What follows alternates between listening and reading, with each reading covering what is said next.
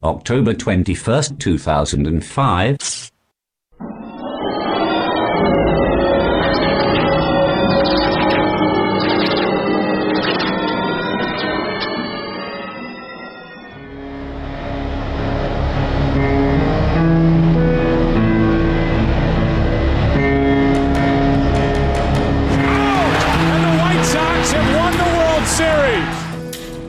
What are you again? Oh, right.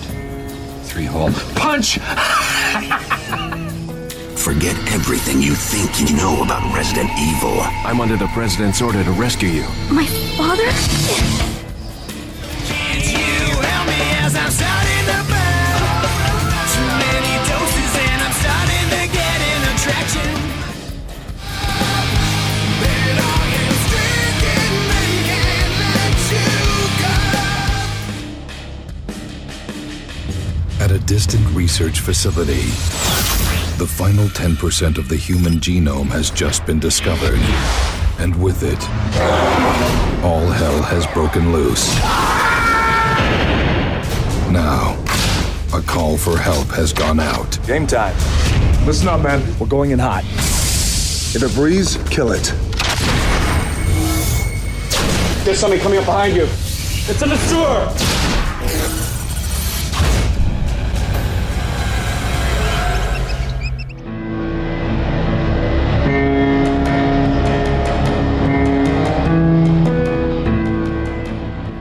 Hello, everybody, and welcome to Horror Movie Yearbook. I am Tim. And I'm Willie.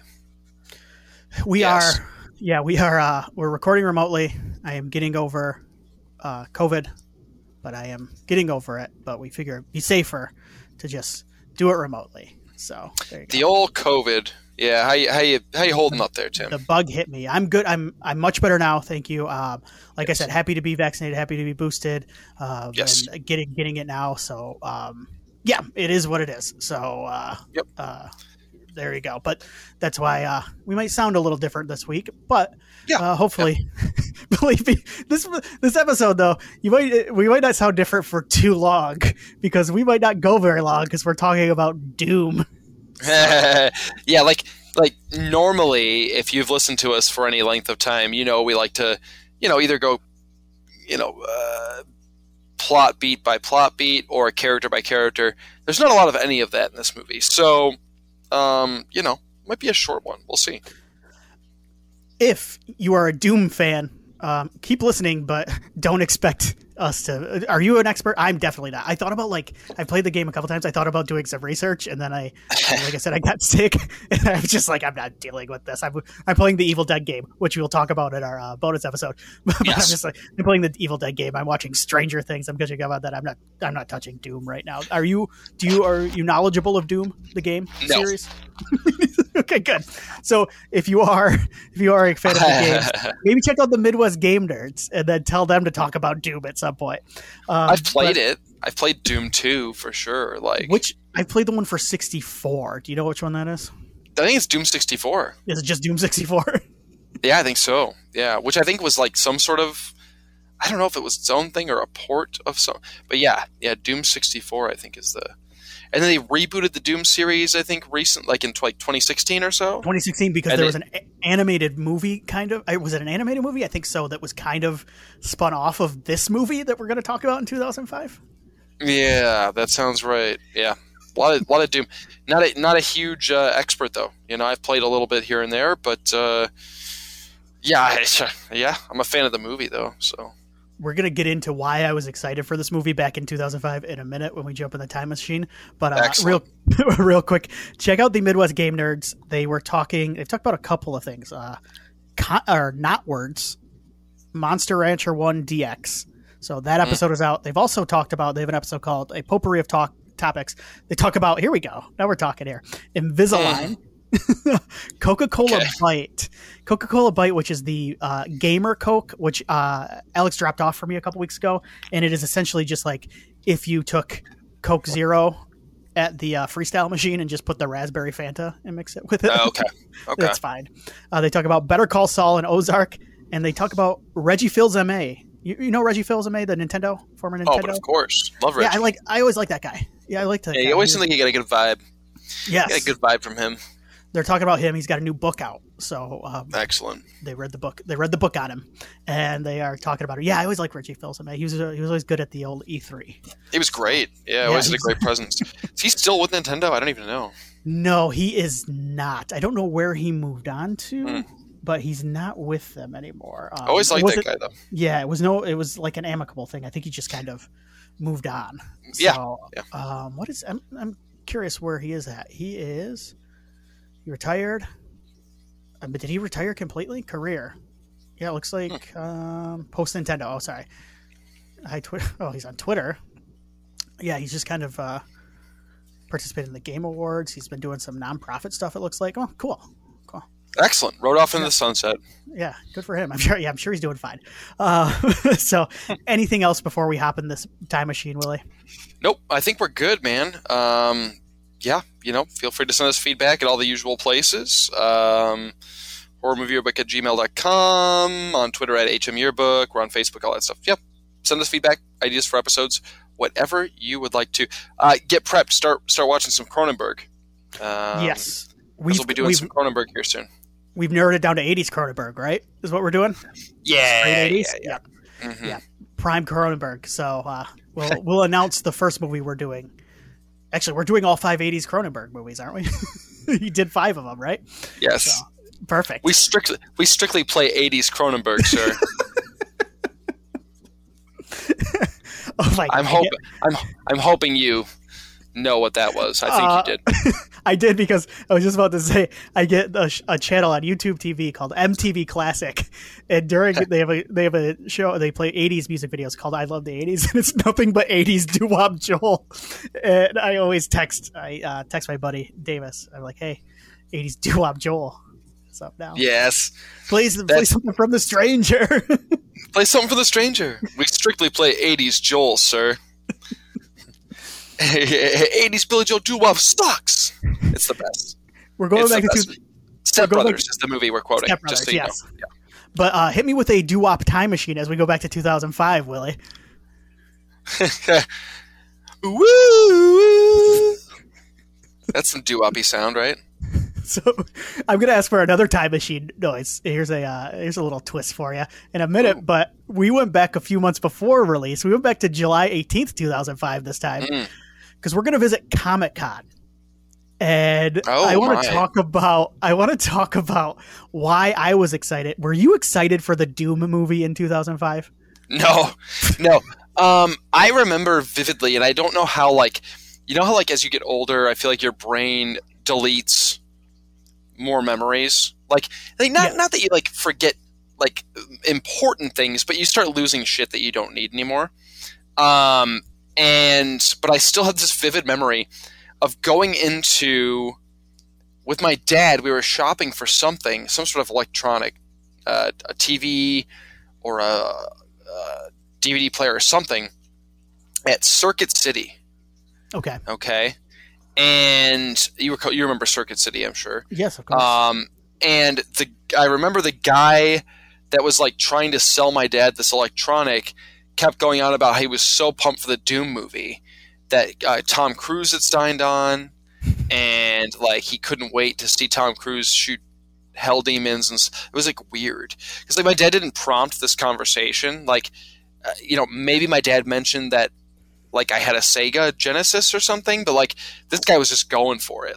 All of a sudden he was ranting about the Doom movie and how pumped he was to see Tom Cruise as the Doom guy. And I don't know if there's any truth to any of that. This guy could have been totally high on meth, but he was real excited about Tom Cruise as Doom guy. And why that memory Doom right now, just to see if there are any rumors, but continue. Sorry. Why that memory is still with me, I don't know. But I'm glad I archived it here on this episode, so that when it does disappear, I can go back and listen and remember the Doom guy from Circuit City.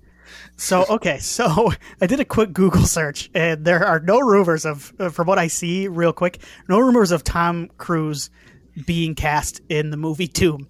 But I found a Reddit thread that says, today I learned that Doom was named after a Tom Cruise quote. Doom programmer John Carmack said in an interview that the game's title was inspired by a scene in The Color of Money. Cruise's character pulls out his custom cue case at a pool hall, and someone asks, "What do you have in there?" And Cruise replies, "Doom." Wow. So there you go. Maybe that's what he just got it all mixed up, you know? Yeah. Anyway, enough of that. But, you know, that's a vivid memory. But I was not, look, I had never played Doom on PC, which is where it initially found its, you know, popularity and audience. It was, of course, ported over to consoles, but I had played Wolfenstein, which was the precursor to Doom. This was the it's a video game series still that's been rebooted a couple times, but this was the one where you would fight. You know, you're a kind of a tough, U.S. soldier fighting Nazis, right? But it was the same idea as Doom. It was a first-person shooter. Oh, excuse me, I burped. Kind of hyper-violent for the time, certainly. I think you fight a mech Hitler at the end of the game. Pretty rad. But I'd never messed with Doom. And then my dad bought me a 32X. Are you familiar with a 32X? No. Okay. So the Sega Genesis had an add-on called the Sega CD, which you plugged it into the side of the Sega. So it kind of grew off the side of your Sega like some sort of abscess or something. Like, it looked weird. But you could play CD-ROM games in it. But they weren't good. Like, none of the games were really very good. That was the real problem. And then to prolong the life of the Genesis even further, Sega came up with this idea called the Sega 32X, which was another thing that you could plug into your Sega to add another weird tumor to it. This time in the top of the Sega, that you could play specific 32X cartridges on this system. So they were 32-bit, so they were better than the 16-bit, right? And Doom was ported to the 32X, and that was one of the I got that game for 32X, and I got Star Wars. So I got Doom for the 32X. It was a Christmas present, right? I opened up this 32X. I don't even know if I knew what a 32X was. I was like, what are we doing here? We're plugging this into the Genesis. Plug it in, it was the problem was the sound, the music from Doom and the sound effects and all these things were so weirdly compressed. Okay. On the 32X, and the graphics kind of sucks. Like, it was like the crummiest version of Doom you could play. Like, It was bad. So my exposure to Doom was not great. But I played stuff later on, obviously. It's the fun thing about the 32X is I think there were like 13 games made for it. Like it's embarrassing how short-lived it was. I think I literally, Tim, only wound up owning those 2 games on 32X. My dad could not have been happy about that investment. Well, at least here he is, a 90s dad, and he's like, I'm going to extend the life of this Genesis I bought for him, yes, however long ago. And he's thinking like, this is cheaper than, like a new console when those come out. I don't think that the PlayStation and stuff had come out at this point. So he's probably thinking like, man, this is like a cheaper way to keep this thing alive. And it was not, because they didn't support it. But I know one of the rarest games, my understanding, one of the rarest cartridges you can find from the 16-bit, or I guess this is 32-bit, but whatever, era, is a game called Spider-Man Web of Fire that was exclusively made for the 32X. So, fun little factoid there for you. As a Spider-Man fan, I figured you'd appreciate that. You fight Dragon Man. Never even heard of this. So, I'm going to check this out afterwards. You have to check that out, buddy. Watch a YouTube playthrough. Absolutely. So I was excited. I'm about to share with you. So I was a big rock fan, a fan of The Rock. Of course. And he was still early into his kind of feature film career at this point. He had done Scorpion King, Rundown, Walking Tall, but none of those really took, even the Rundown, which I think is I still think might be his best vehicle. Early movie for sure. Yeah, early movie for sure. It did okay at the box office. It didn't really take off though. I was hoping funny movie though. Very funny movie. Very it might be Peter Berg's best movie.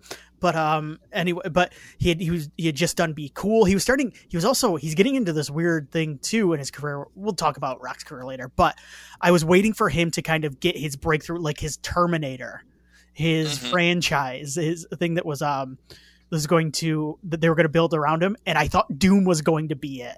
I kind of I knew nothing about Doom though, so but I thought okay, this is going to be like the Terminator. It's going to be like his sci-fi action franchise, and I kind of think he thought the same thing. But I remember there being some early rumors about how there was going to be no hell, no Mars, all this stuff, and then so I remember the exact article, and I'm going to. This is from Comic-Con, and this is from. I found it still out there, and I will not point anybody to go to Ain't It Cool News anymore because whoever was in charge of it was a creep. But this is not him that wrote it. So this is Quint. You remember Quint from Ain't It Cool News? I remember liking Quint. Yeah, I think he was the TV guy, if I recall. But he was covering Comic-Con 2005, and the article is Comic-Con. Quint's got good news for Doom fans. Oh boy!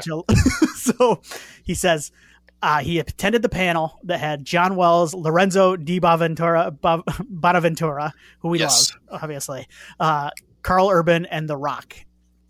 And he says he had written off Doom after all the word started coming out that there would be no hell, no Mars, and no creatures. And that they were going for a PG-13.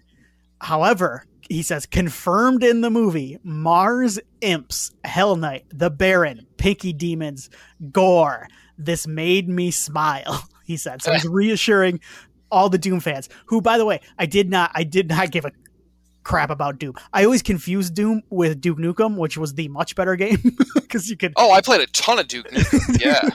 And Rock always should have made the Duke Nukem movie that he was rumored to be in for a while. That would have been really good. Yeah, you know what's funny is Cena would be a really good Duke Nukem. Yes. Yeah. But then here's some quick tidbits from the panel that Quint wrote down to get people to whet the appetite a little bit.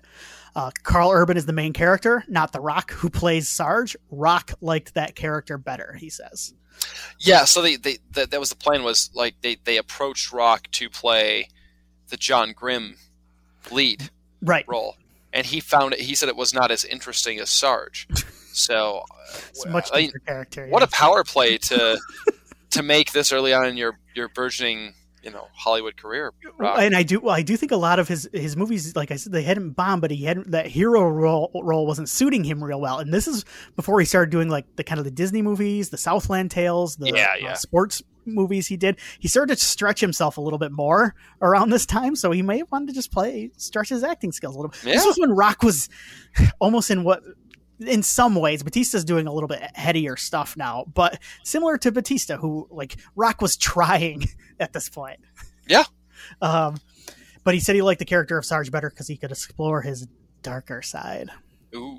The darker side of The Rock. Indeed. He says he and Carl both played the original Doom and its sequels. Rock said he got nauseous while playing Doom, and I don't blame him because I've played Doom 64, and it's like you're on wheels and it's all first person. Yeah, it's tough to play those early first person games nowadays. It really is.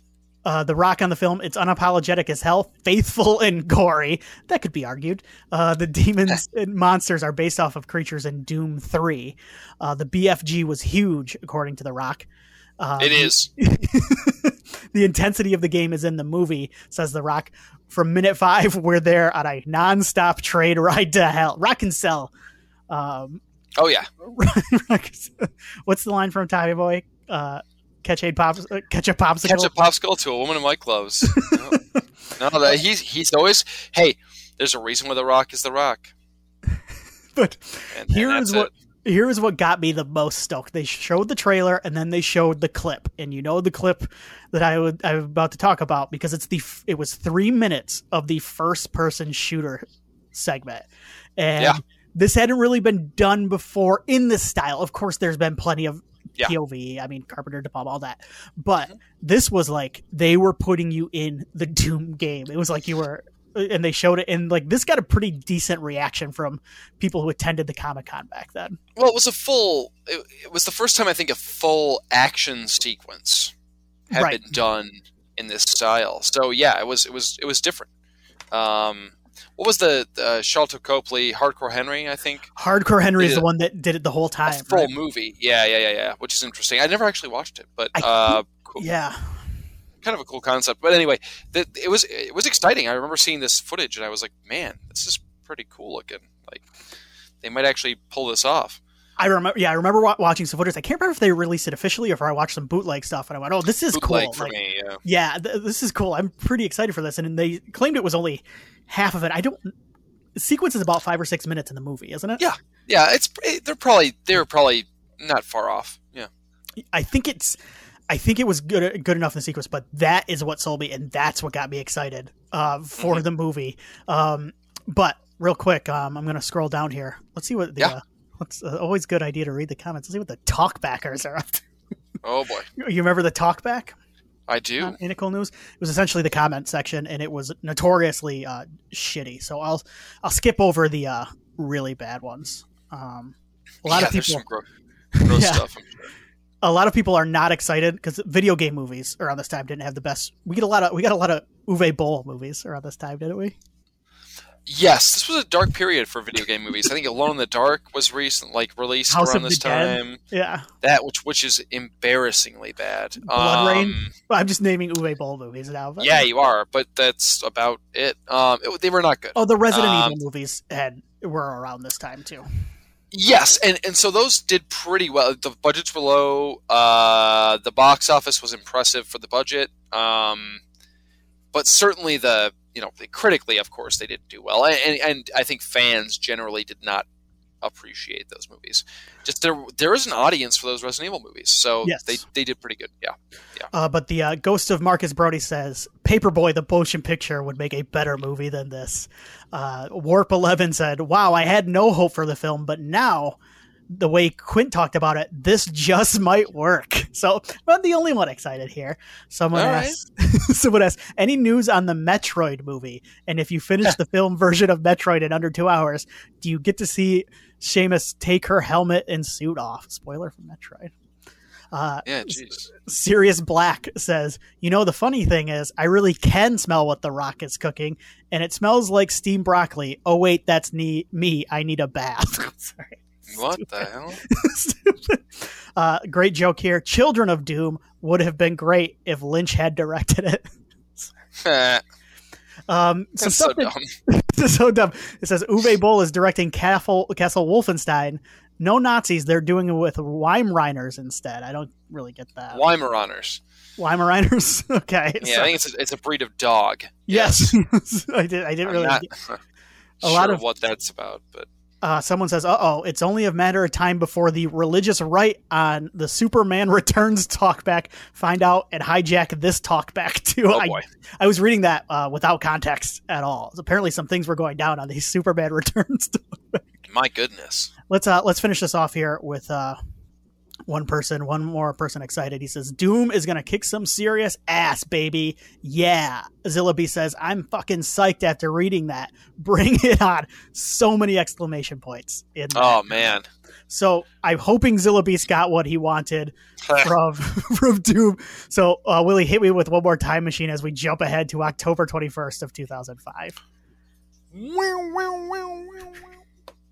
All right. Let me read this bad boy off. Space Marines are sent to investigate strange events at a research facility on Mars, but find themselves at the mercy of genetically enhanced killing machines. Oh, yes. Directed by Andrei Barkoviak. Now, Andrei Barkoviak, a fine career. Let me read off his IMDb real quick. Okay. He is a DP. He's done a lot of cinematography, DP work, and he's done like Terms of Endearment, Twins, Prizzi's Honor, Losing Isaiah, Speed. He did the Living on the Edge music video, the Aerosmith video, Dante's Peak, Devil's Advocate, Jade. Ooh. I know you're a Now big we're fan of talking. the joke and 40-year-old version about. Oh, it's great. It's great. Any Jade joke I can get, I'll take. Now his now his filmography as a director is a little more hit or miss. Romeo Must Die was the Jet Li Aaliyah movie, if I am correct. Yeah, isn't DMX in that too? Is DMX in that one? I'm clicking on it right Isn't he? now. I thought he was. Jet Li, Aaliyah, DMX, Isaiah Washington, and Delroy Lindo. God, that's a cast. That's a hell of a cast. I've seen that. I could not tell you anything about it. No, I don't remember anything about it. Exit Wounds, which I believe is another DMX movie. It is with Steven Seagal. I've DMX definitely and seen Seagal, it. yeah. Yes, I've definitely Yeah, you've seen that. Come on. That's a marriage of two things you love. I don't remember hating it. Cradle to the Grave, which is a Jet Li and DMX movie. He's done Jet Li, DMX, and Mark Dacascos. So he's done three. He has done the DMX trilogy. He has. Yeah, he's directed DMX 3 times. Done 2 Jet Li DMX collabs. I mean, yes, it's fantastic. His last big-ish movie was After Doom in 2009, and I know you're a fan of this movie. Another great video game adaptation. It was Street Fighter: The Legend of Chun-Li. Oh man, yeah, that's everybody should see that movie. And I mean everybody, at least to see Chris Klein. If you don't, you see, you can watch the YouTube clips. I prefer watching the entire movie because it's one of those movies that's not very exciting. So when Klein shows up in his wild-eyed glory, it really takes it by storm.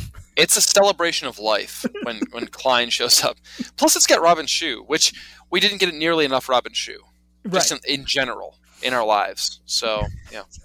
So there you go. We're talking about Doom, though. Willie, what do you think? Tell me all about your thoughts on Doom, and tell me like the old Dishwalla song. Oh man, yeah. A Dishwalla song's pretty good actually. I saw Doom in the theater. I don't know why. If I'm being honest, I wasn't like. I was a wrestling fan at the time, so maybe it was because The Rock was in it. Maybe. I can't tell you why I saw it in the theater. I just know that I did. And I remember thinking, man, this movie feels like a video game in a lot of ways. Which is something that I did not have to say about a lot of video game adaptations at this point. What I mean by that, and I still feel the same way, is like the map of the movie feels like a video game map. Like the geography of this film. Like they're constantly like leaving this room and going to another room to like check out a wing of this space station and then returning to the room with new information or items. Like it feels like a video game to me. Do you keep wanting to pause the movie to take a look at the map real quick before you go on to the next? Kind of, yeah, kind of.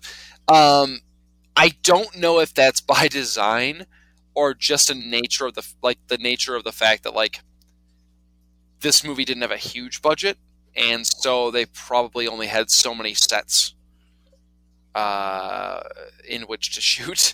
I'm not sure, but it kind of works. Like it does feel like a video game, like you've been dropped in this space station, and you have to discover the mystery of what's happened to the people, the scientists on board. The characters are by and large just kind of archetypes. I mean, they are. It's nothing you haven't seen before if you've watched any sort of like tough guys in space fighting monsters movie, and there's a lot of those, or just tough guys fighting creatures movies in general. There's the nasty, creepy guy that you just want to see killed. There's the big, tough, hulking monster guy that kicks ass but inevitably gets killed by the monster. There's the dweeb. There's the, tough leader of the pack.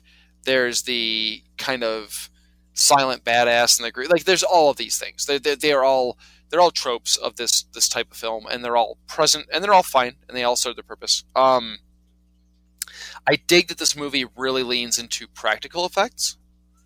I'll say that. This was a time when I think they easily could have thrown CG stuff at you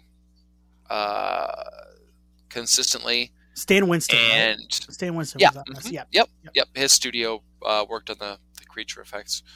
They could have easily done that, and at the time it would have been fine, but this movie would not have aged well at all from an effects standpoint if they'd done that, because CG effects in 2005 were not what they are today, and CG effects in general don't age well. It's just the nature of the beast. Low budget, high budget, even like you watch The Matrix, and The Matrix is a great film, right? But like you recognize those effects feel very of the time. I think that's fair. Yeah. And I think with practical, that's not as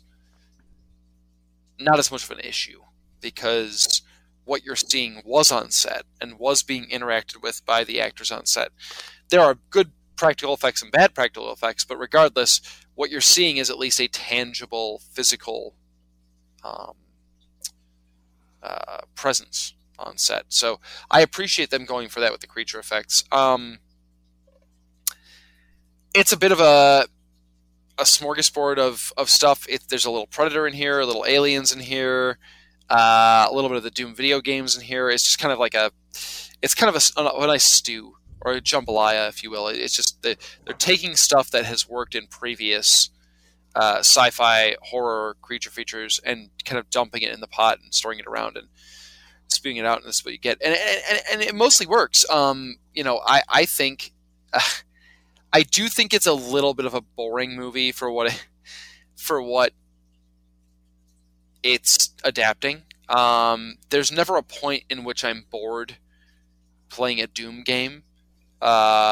Doom games tend to be like run through corridors and blast everything in your way. You know what I mean? Like there's a very fast-paced, frenetic vibe to Doom games. It's not like a Resident Evil game where you're taking your time to investigate something or figure out a puzzle, or the pacing is different in Doom. And this movie definitely drags for a while in the middle, considering the fact that it is an adaptation of a game that is so fast-paced and is so action-heavy. But it's not an express train to hell, like The Rock said, right? It is not. It's more not. Of like an Uber. It's a bit of an Uber with maybe like a driver who is not in a hurry. And we've all been there. No, I mean it's like I think it's a fun time, and I think it picks up. You had said everything builds to, and this is you, so I'm stealing your thunder here a little bit. You had mentioned everything builds to that first person sequence. And you couldn't be more on point, because it does. There are cool, fun suspense moments here sprinkled throughout, maybe a brief action bit here and there throughout, some cool creature stuff, but like everything builds to that, the frenetic energy of that first-person sequence. And the movie does roll from then on, and I enjoy that last, I guess, third of the movie, or the final act, I guess, quite a bit. And I think it really, really feels like a Doom movie, even if the plot's not exactly the same as the games and they change things, blah, blah, blah. Like, it feels like a Doom movie. Everything leading up to that is okay. It's okay. So yeah, great third act, tons of fun, had just an absolute blast, including the hammy rock performance. Everything building up to that is fine. It's kind of like the boring parts of all the Resident Evil movies for the first hour of this movie, if I'm being honest. Right. And then like the last bit is like kick-ass and sweet. It is an express elevator to hell. Or whatever the hell the Rock said. It takes its time to get there, but it does get there. So he didn't lie to us. He just maybe exaggerated a bit. So what do you think, Tim? This movie. So the thing is, I watched this movie and I texted you, and then I also jumped on our Discord immediately. And this is why I don't post anything anymore, like online. Because I said, I still like this movie. I still like Doom. And then like a day later, I regretted that. I'm like, do I like this movie or do I just like you said, the last like 15 to 20 minutes of this movie from the first person shooter thing on? Because when you finish the movie and then you get into the kind of cool closing credits that are like a video game as well, like you leave on a high with this movie. And the big issue is, like you mentioned, the first hour or so of this movie, it's pretty much on the same level, which is pretty mediocre, kind of boring sometimes. Some of the characters are not real deep. Okay, they're not deep at all, but it does redeem itself with that first person shooter sequence, which honestly is about the only reason I think this movie was made. So let's do this. Let's see if I can, because the other thing is I said I liked it, and then I realized like a day later, I'm like, I can't remember any of this movie. So it's one of those movies, right? Where like you watch it and like, okay, that was fine. Like I'm not mad about, spending my time or money on that. But then like the next day you're like, what was that movie? Like what happened? I remembered going into this, Tim, and I've seen this movie a couple times. I think you and I watched this, by the way, like not long after we first met. Okay. Together. I think you and I watched it on the house, like my friend who I lived with at the time, his couch. I think you and I, either drunkenly or the next day hungover, watched this on the couch. This seems definitely like something we did. I'm pretty sure it was something we would do, and I'm pretty sure I'm right about that. So anyway, but it totally is that movie where you go, what did I watch? Like what happened in that movie? And I only remember two things going into this movie, and it was like I remember the big giant cool badass monster black dude fighting the monster in the pit. Okay. I remembered that. And I remember the first person sequence. That was it. Like those are the two things I remember from the movie. So anyway, continue. Let's try to jog our memory here. I'll stop after each paragraph here. Okay. Yes. In 2026, a wormhole portal, the Ark, to an ancient city on Mars is discovered deep below the Nevada desert. Yeah. That seems like a stretch. I don't think we're going to get there by 4 years from now. 20 years later, the 85 personnel at the Union Aerospace Corporation, the UAC research facility on Mars, are attacked by an unknown assailant. Following a distress call sent by Dr. Carmack, love his nuts, a squad of 8 Marines are sent to the research facility. The team includes squad leader Sergeant Asher, Sarge, Mahonen, Duke, Goat, Destroyer, Portman, Natalie's brother, Mac. You're naming all these characters and I have no idea which ones they are. A rookie named Kid, and John Luther Grimm. Okay, so let's start. Hell yeah, now we're talking. Okay. I can tell you who 3 of those people are. Okay, Destroyer's the big cool black dude. Okay. Because his name's Destroyer. Like he's obviously that guy. Like he's a Who badass. is Richard Brake? Is he Goat? No, I think he's Portman. I'm looking right now. Because I remember thinking, like, Ben Daniels, why does he have a dorky name? Like, why is he not like Weasel or something? Like, why is he like? It doesn't make sense. And then obviously John Grimm, of course. Yes, our hero. So this is essentially what we've got here is just an Aliens ripoff, right? Is what we're dealing with here. and there's been so many, right? I mean, by this point, we're all exhausted. Yeah. There's a little bit of Predator in here too. There's a little bit more Predator influence than I think people maybe have. Aliens is the obvious one, but Predator. There's some Predator in here too because it is the like, look at us, we're a badass squad of guys. We're gonna go in here and whoop some ass and take care of business, and then like get annihilated. There's a bit of that in here too. So this is a pretty unlikable group though. Like they just like, and it's not even so much. Well, Richard Brake, Portman is very unlikable because he's just gross and skeezy. Oh, he's dripping sleaze. Yeah, which is Richard Brake. I mean, like that's kind of what he does. That's his thing. But the rest, they just kind of snipe at each other, just kind of shitty towards each other. Like you don't like being around them much. No. There's no element of camaraderie here. Like that's one thing like I think they get wrong in so many of these kind of like alien ripoffs, air quotes, is that with Aliens, yes, there were quips and there was, jokes back and forth and there was some sniping at each other, but like they always felt, I thought, in Aliens to be like there were established relationships, and like at the end of the day they were going to like help each other in like dangerous situations. There was a camaraderie there regardless of clashing personalities.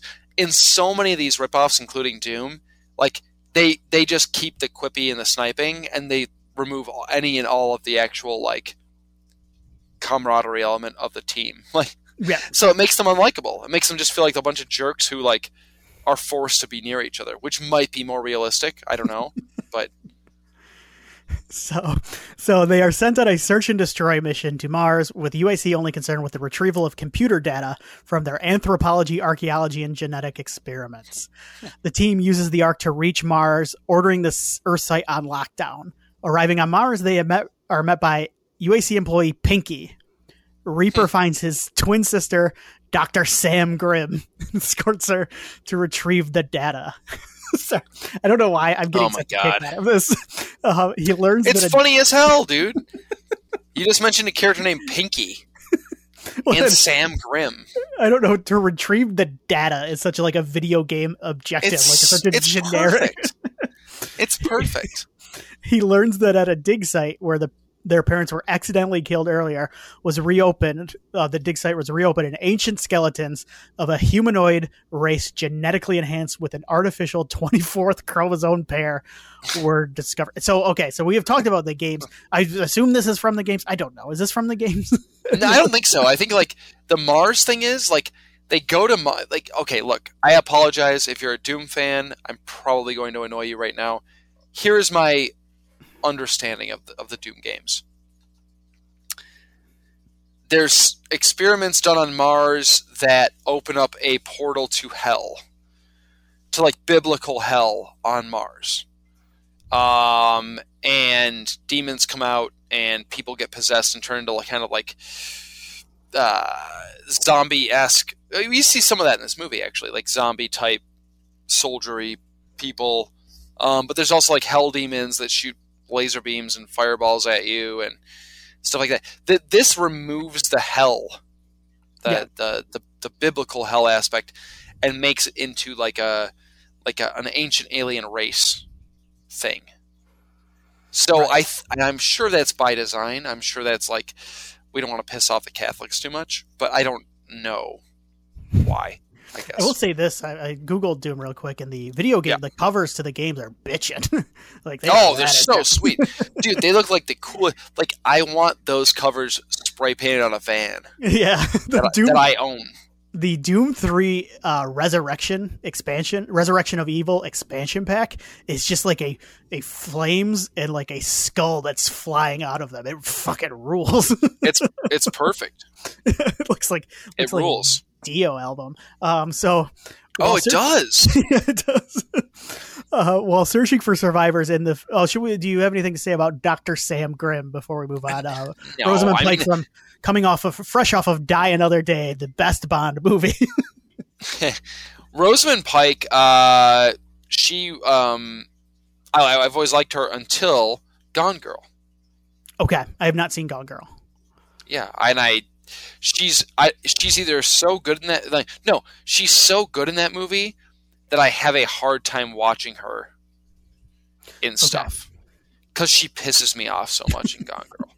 So there you go.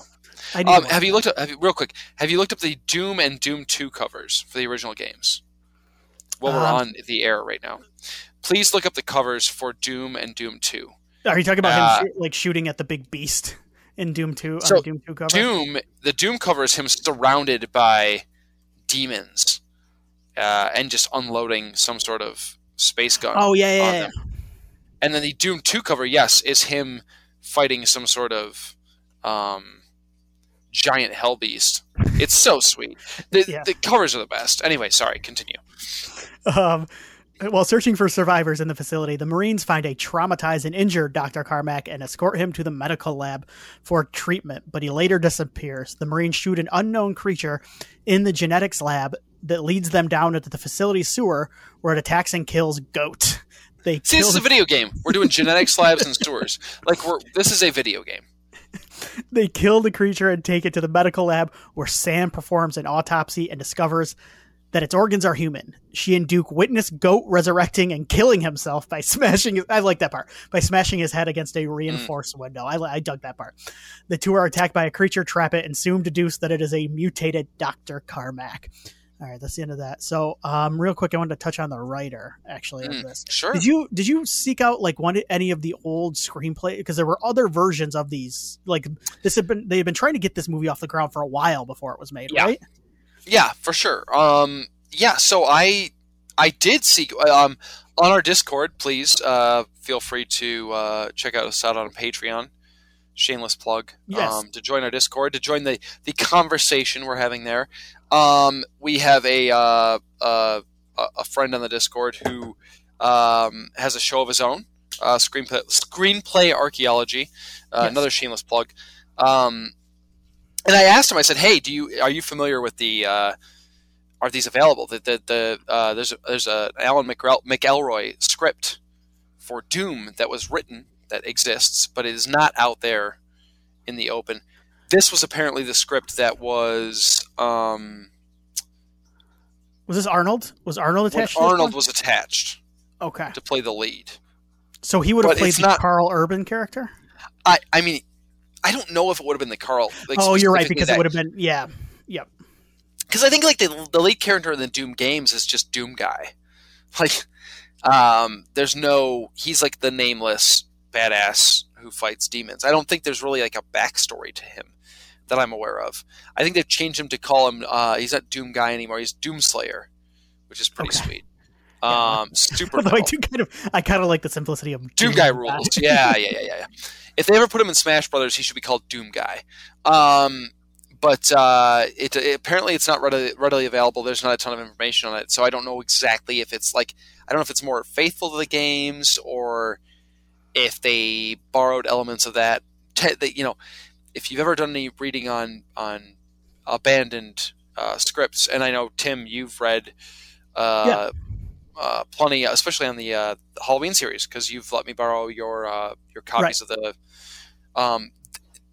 elements of previous drafts that are completely unrelated from different writers tend to find their way into the next draft. And I think that generally is a studio thing. But so I wouldn't be shocked if there are similar elements that came over from the McElroy script into this. But yeah, I don't know. I'd love to read it. I would. Yeah. But I don't know. Studio filmmaking is such a strange beast, because you're right. They probably read drafts and they earmark certain stuff that they can budget for, and then they carry it over into it's such a weird, and it's part of the reason why I do my best not to blame writers if a movie is bad. Because, well, yeah, for sure. No, they're a studio. You're 100% right. They go through, and even if they reject a script, they're going to like certain elements of it. And oftentimes, for whatever reason, they either want a new set of eyes on it, or they don't want to keep that particular writer attached for whatever reason it might be. But they like certain elements, and they will. That's like a mandate. It's like write your script, but this sequence needs to stay. Right. Find a way to frame the script, your script around this sequence, or around this plot element, or whatever. So it's funny how that. The classic Kevin Smith, John Peters giant spider robot from Superman Returns story. That's on one of the Evening with Kevin Smith, where he talks about how John Peters was it John Peters? I think. I believe so. Go. Yeah. He wanted this giant spider robot in Superman Returns, and Smith tried to put it in, and then the movie didn't get made, and then in Wild Wild West, there it was, the giant spider robot. A few years later, he finally got it. He loved the giant spider robot so much he had to have it. And one thing that I think people forget is producers sometimes want to be writers. Yes. And producers, but they don't want to write. A lot of the time, they just want to be able to say, I'm the one who shepherded that idea. I'm the one that made that idea happen. And oftentimes it is to the detriment of the actual finished product. Not always, but oftentimes. So this is written by David Callahan, and I'm bringing it up because he has some recent credits that are interesting and movies that we like. He wrote, this was his first like big movie, and actually his first kind of screenplay ever, but he also wrote the screenplay for the first Expendables, but recently he did Wonder Woman 1984, which was not well received, but he also did the Mortal Kombat from 2021. He wrote that movie. He wrote... Wait. What was his name? This is David Callahan. Interesting. I think Greg Russo wrote the new Mortal Kombat. He's got him credited for the screenplay on IMDb. So, yeah, Greg Russo and him, I guess. So the story was... okay. Uzziel. So it may have been a collaboration, yes. But he also wrote Shang-Chi, and he's got a credit on that, along with a couple other writers. But he wrote that as well, and he's currently working on the Into the Spider-Verse sequels. So interesting. An interesting filmography from Dave Callahan, but who was a younger writer when he wrote Screen, with Wesley Strick as the other one on there. But that was the one that caught my eye. All right, let's get back into this plot. The squad methodically tracks down and destroys several of the creatures, though Mac, Destroyer, and Portman die in the process. Thank goodness Portman's out of there, real scuzz bucket. An angered Sarge kills the mutated Dr. Carmack. Sam, Reaper, and Sarge learn that UAC was experimenting on humans using the Martian chromosome C24, harvested from the remains of the ancient skeletons. But the mutants got loose, leading to the outbreak. Sam and Reaper try to convince Sarge that the creatures are humans from the facility, mutated by the C24 serum, and that not all of those infected will fully transform into the creatures. Sam hypothesizes that some of those injected with C24 will develop superhuman abilities but retain their humanity. It's a nice little gift. While others with a predisposition for violent or psychotic behavior will become creatures, a pattern she believes also happened with the Martians who built the Ark to escape. I want to talk about Karl Urban real quick, because he is the lead, John Grimm, in this. Karl Urban, this was 2005. So I don't think this sounds kind of, and I like Karl Urban a lot, and we'll talk about stuff I like him in. I don't like him much in this movie. I think he's kind of bland in this movie and boring. And I think I don't want to put it all on him. I think some of it's the writing, and I think some of it's directing, and I think some of it is just, it's not a particularly interesting character. I also think Rock gets to have more fun in this movie, and he's stuck playing kind of the straight man. What's your opinion on old Karl Urban's performance in Doom? Yeah, I mean, he's boring. I really like Karl Urban, and like So what Lord of the Rings films had come out at this point? He had shot them all, but where were we at with that? So this is these are his credits to this point. There's not many of them, so I'm just going to, some TV stuff. He also did some Xena. He did a few episodes of Xena, 12 episodes, but he did Ghost Ship. Karl Urban was in Ghost Ship. Okay. No one ever remembers that movie. They remember the opening sequence. The Two Towers and Return of the King had been out. And also Chronicles of Riddick. He played Vaco in Chronicles of Riddick. Oh, boy. He was kind of known best at this point for his brief role in the Born Supremacy. I remember thinking people thought he was really cool in that. Like, I remember him getting some buzz coming out of He's like an assassin, right? Yes. Yeah. Okay, so no, this is I guess, if you look at that filmography, the movies that have recently been released, I think Return was 04? Return of the King, I think, was 04. 03. 03. So there was some Karl Urban buzz, I think. I would say he was on the same level at this point in time as an Orlando Bloom, where he had made his break in those Lord of the Rings movies. They were hugely popular, and he was starting to take relatively decent-sized roles in American films. The difference here was Karl Urban, I think, got saddled with roles that were not great most of the time, or they were cool roles that he excelled in, but they were smaller roles, like a Born Supremacy. So I liked Karl Urban at this point. I don't think he's great in this movie, and I think you're right. I think a lot of it has to do with the character and the way he's written. He's written as the Cypher, so he is the audience surrogate in a lot of ways. Yes, he's got his own unique backstory and his connection to his sister and so on and so forth, but he's written to be this stoic badass he's broken man haunted past, to quote Wedding Crashers. He's like that hero who we know that he had a tough upbringing, like, but he doesn't let anybody in. He's cold and calculated, but he's got a heart of gold underneath. Those characters are always kind of bland and boring. Yeah. They have their place, certainly in movies like this, action movies and stuff, but like, he's just a little bit, he doesn't do anything to make that character in the script do anything beyond what it does on the page.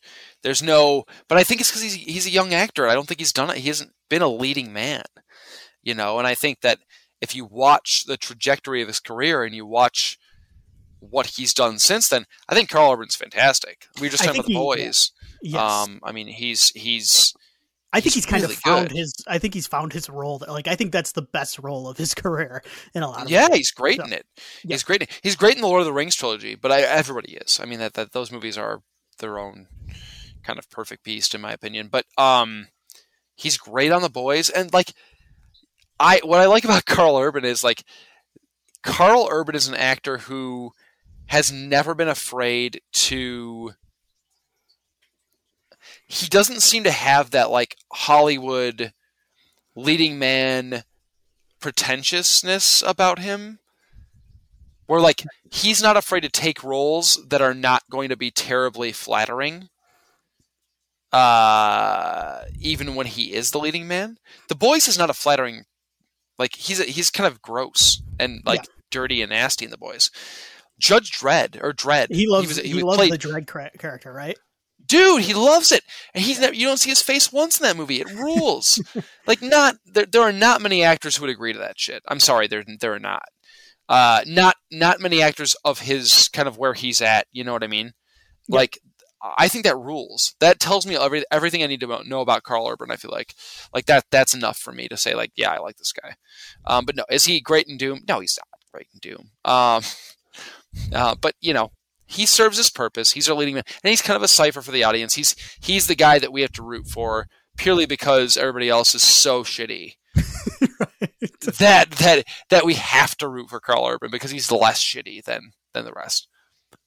So I'm going to blow through this ending here as fast as I can so we can get out of here.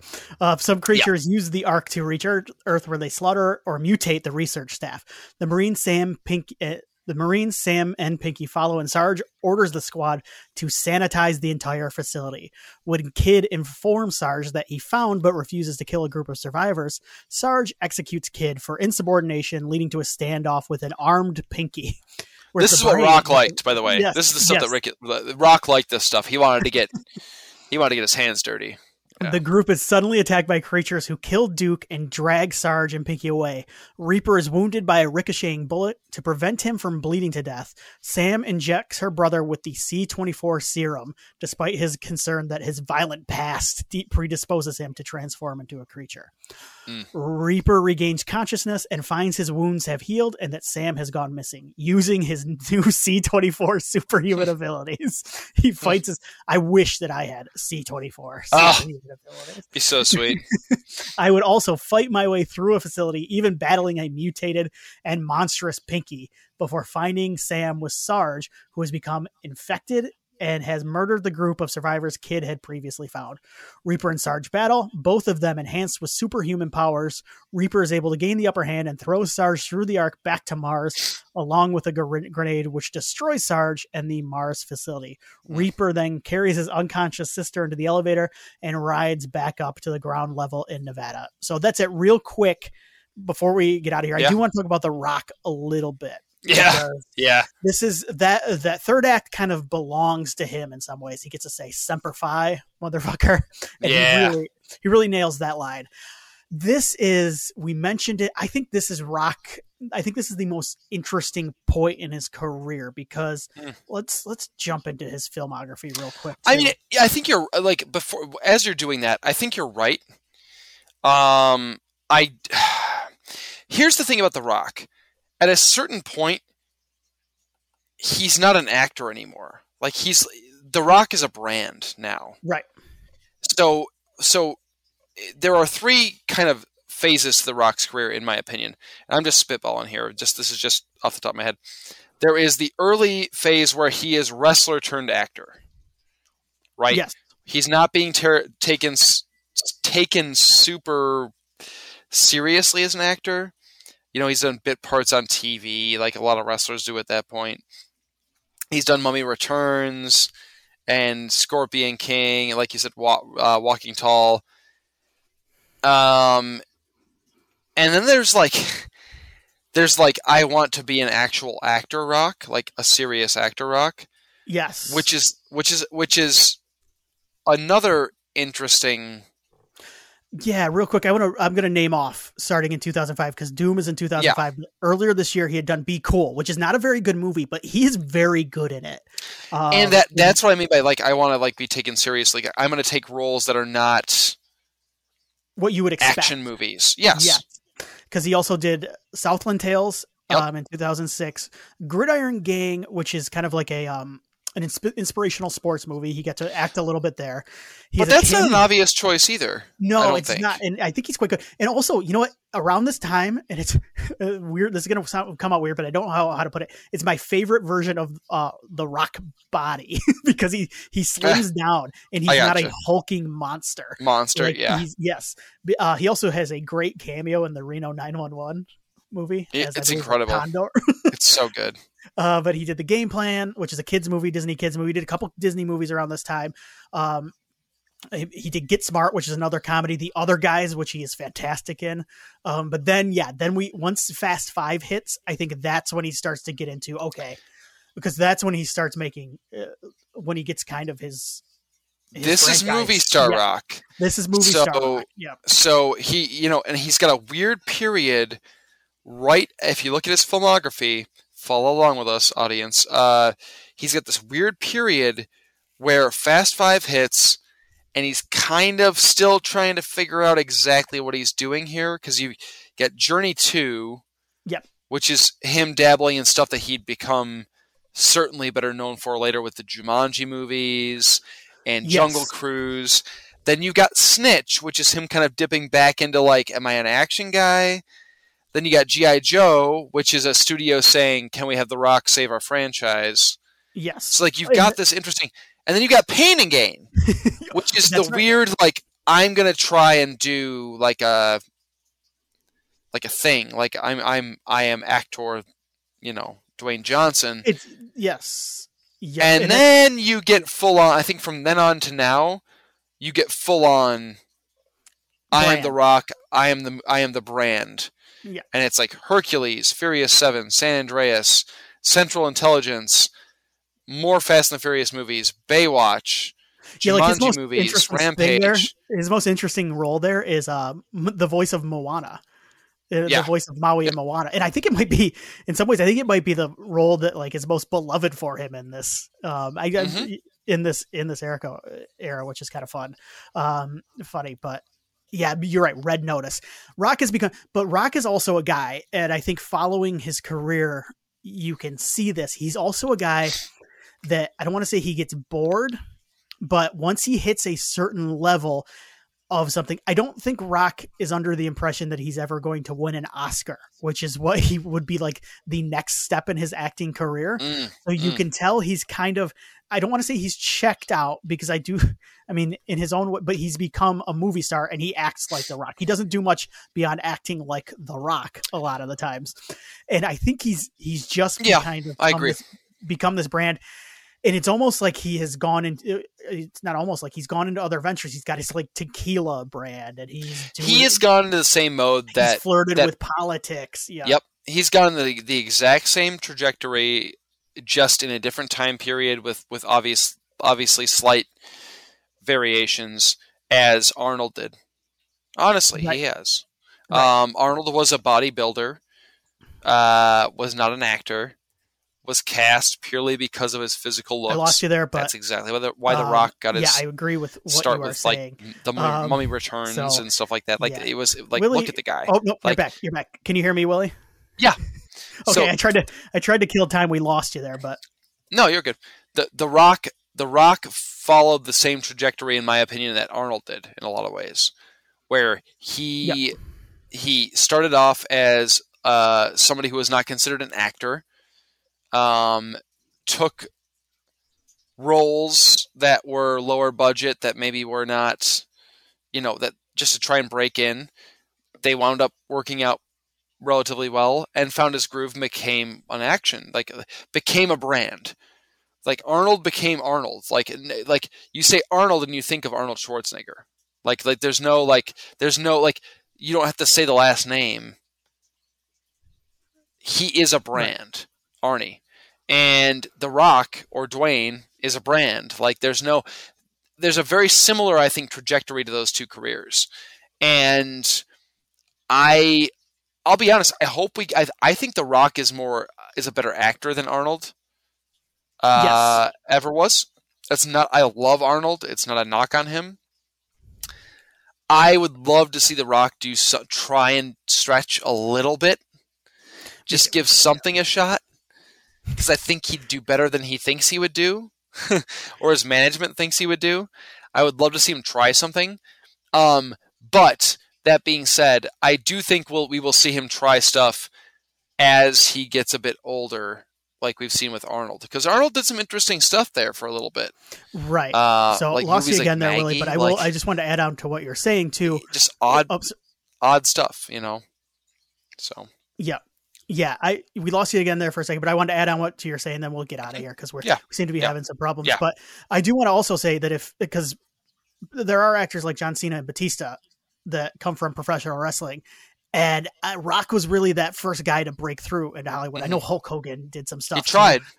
Yes. Yes. And there were other wrestlers, Terry Funk, of course. Kevin Nash had done some stuff. I mean, I love Suburban Commando, but Rock was the first one to really kind of break through and kind of blaze a trail for a lot of the wrestler turned actors that came after him. And I think a lot of those roles that we talked about around this time kind of opened it up for people like Batista to maybe take some different roles and have pro wrestlers be seen in a different light.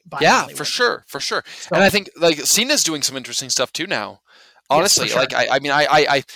Cena, as he does action movies and he plays, tough guys. He's done fast movies at this point, but like Peacemaker, which I have not watched, sadly. I promise soon I will. Like Peacemaker is a really interesting thing for him to do, I think.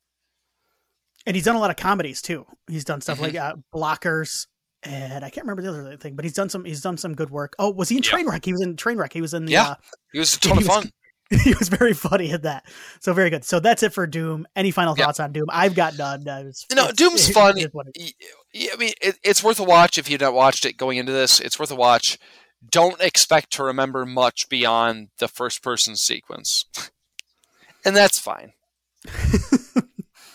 All right, so let's talk a little bit, and then we'll get out of here about what we're going to be doing for the next few weeks. I think we're going to try and do 5 weeks here, and we're going to be talking. It's going to be the summer of Cronenberg. So all summer of Cronenberg. Yes, he is releasing his first film, his first horror film, body horror certainly.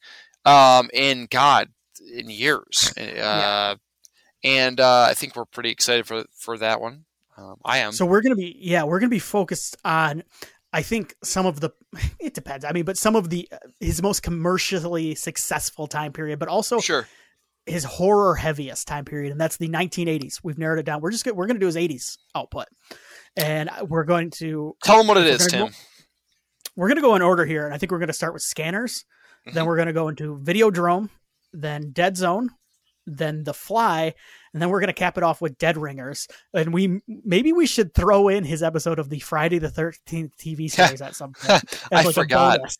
He does an episode called Faith Healer, which I'm sure we can find somewhere in the bowels of the internet. But it's on Tubi. Is Friday the 13th? Friday the 13th is not on Tubi. No. Nightmare. I'm sorry. Freddy's Nightmares is on Tubi. Yeah. Freddy's Nightmares is on Tubi.